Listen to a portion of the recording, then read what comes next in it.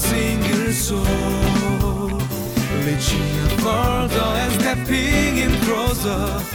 CGNTV to you.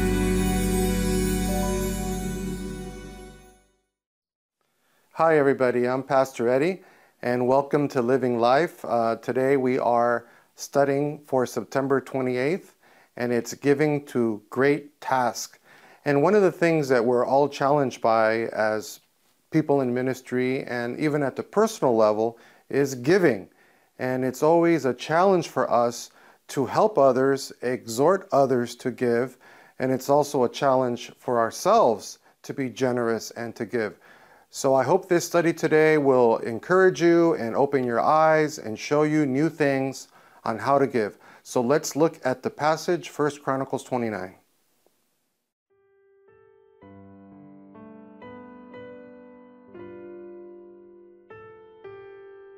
1 Chronicles chapter 29, verses 1 through 9.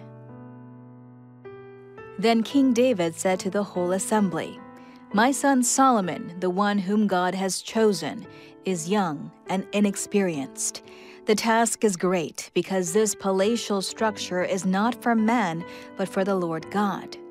With all my resources I have provided for the temple of my God, gold for the gold work, silver for the silver, bronze for the bronze, iron for the iron, and wood for the wood, as well as onyx for the settings, turquoise, stones of various colors, and all kinds of fine stone and marble, all of these in large quantities. Besides, in my devotion to the temple of my God, I now give my personal treasures of gold and silver for the temple of my God, over and above everything I have provided for this holy temple. 3,000 talents of gold, gold of Ophir, and 7,000 talents of refined silver, for the overlaying of the walls of the buildings, for the gold work and the silver work, and for all the work to be done by the craftsmen. Now, who is willing to consecrate themselves to the Lord today?" Then the leaders of families, the officers of the tribes of Israel, the commanders of thousands and commanders of hundreds, and the officials in charge of the king's work gave willingly. They gave toward the work on the temple of God 5,000 talents and 10,000 derricks of gold, 10,000 talents of silver, 18,000 talents of bronze, and 100,000 talents of iron. Anyone who had precious stones gave them to the treasury of the temple of the Lord in the custody of Jehiel the Gershonite. The people rejoiced at the willing response of their leaders, for they had given freely and wholeheartedly to the Lord. David the king also rejoiced greatly. You know, today's lesson can really teach us about giving, not only to encourage other people in our ministries to be more giving and generous of their time, treasure, and talent, but it also will encourage us as individuals how we need to give more with a lot of generosity. What I love about today's story is that King David begins in 1 Chronicles 29 laying out a great vision. David is a great leader, and basically he lays out two things. The first thing that he does is he announces to the people, he announces to the leadership that his son Solomon is still young. So what David is doing is he's inviting the people to take ownership and come and help him, and help his son Solomon to build the temple. In other words, David didn't come in saying, well, here's the vision, here's the plan, this is what I'm going to do, or this is what my son Solomon is going to do, and we're going to build this great temple. He doesn't do that. He comes to the people and he makes himself vulnerable.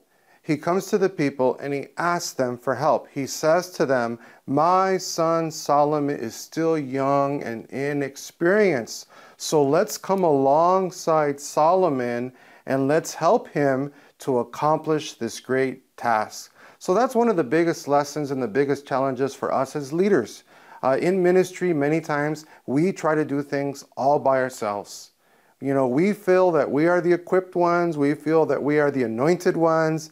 We feel that we have all the expertise to get the job done. And sometimes we forget to invite people to help us. Sometimes we forget to offer our people in our congregation or in our ministries a sense of ownership. And this is exactly what David does from the get-go. And then the next thing that David does that's just really awesome and really amazing is that David provides all the resources. David provides all the gold and all the silver. So when Solomon is of age and when Solomon becomes king, and it's his first task to build this magnificent palace for God, Solomon doesn't have to worry about engaging in battles, going to war, finding gold, bringing silver from afar. Solomon didn't have to do any of that because David provided all the gold and all the silver. So basically, David set up his son, he set up the next generation, he set up the next group of leaders with all the resources that they would need to get the job done. And that's just an amazing example of what kind of man King David was. And then David continues to blow me away by his example and what a great leader he was. The next thing he starts to do is he starts leading by example. Yes, they gathered gold, they gathered silver, they gathered tribute from other nations, from all their conquests. But then David begins to lead by example. He begins to give out of his own personal inventory.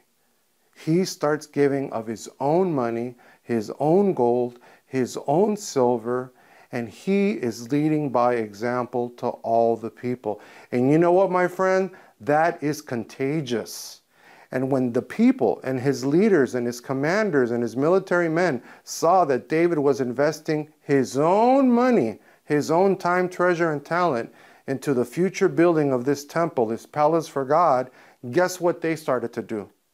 Then the leaders, right, the elders, the deacons, the leadership team, they also began to start giving gold and silver and all kinds of precious stones. And then it didn't stop there. This contagious fever of generosity actually spread to the people. You know, and the people weren't rich, the people weren't wealthy, so they gave out of their need, and the people then began bringing and heaping gold and silver and precious stones for the future building of this temple. And, you know, that's really what I love about this amazing story, that the people eventually started to give freely, and it all started with King David's vision, giving them ownership, inviting them to take part, and then it was contagious. He started giving, his leaders started giving, and then the people started giving. Now, let's apply it to today. Many times today, people feel that in church or in churches that we have to force people to give, we have to coerce people to give, we have to tell them to give. But the example that we see here in the Bible is that no one did that. David did not plead for them to give. David did not coerce them to give. David did not teach a sermon series for a month on stewardship. He laid out a beautiful vision. He led by example. He gave the people ownership. And then the people were just so excited and happy to give to a great task. If people see that there's a great task or a great project or a great vision, they're going to give. And you're not going to have to force them to give. They'll just do it out of the abundance of their heart. So that's a great study. So let's conclude.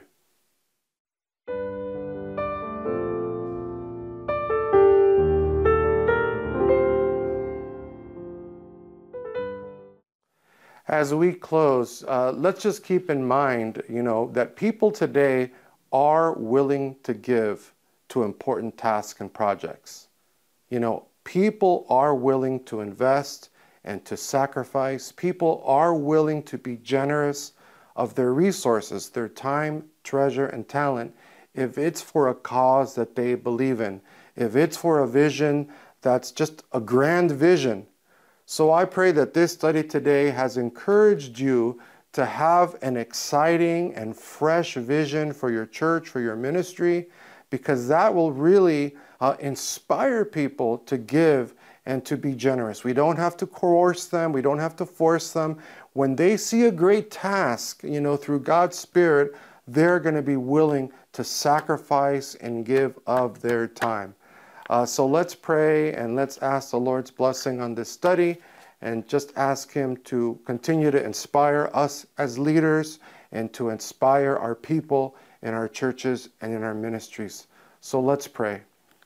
Heavenly Father God, we come to you in Jesus' name. We thank you for your word. And I believe today that the word in this study was a very important word that some of us needed to hear. And we as leaders, many times we struggle because we want our people to give more of their time, of their treasure, of their talent. And sometimes we're discouraged because sometimes we're unwilling to give our time, treasure, and talent ourselves. But Lord, through your word today, we've learned that when there is a vision, when there is purpose, when there is a great task, that people, your people, God's people, will be more than willing to jump in, take ownership, and to give freely and generously. So we pray, Lord God, that you would just loose that spirit of generosity in our churches, in our ministries, in our small groups, Lord God, that the church would continue to lead by example in the world today, that we are willing to give, Lord God, not only our time, treasure, and talent, but we'll be willing to lay down our lives for others as Jesus Christ did. And we ask you all this in the blessed and holy name of Jesus Christ. Amen.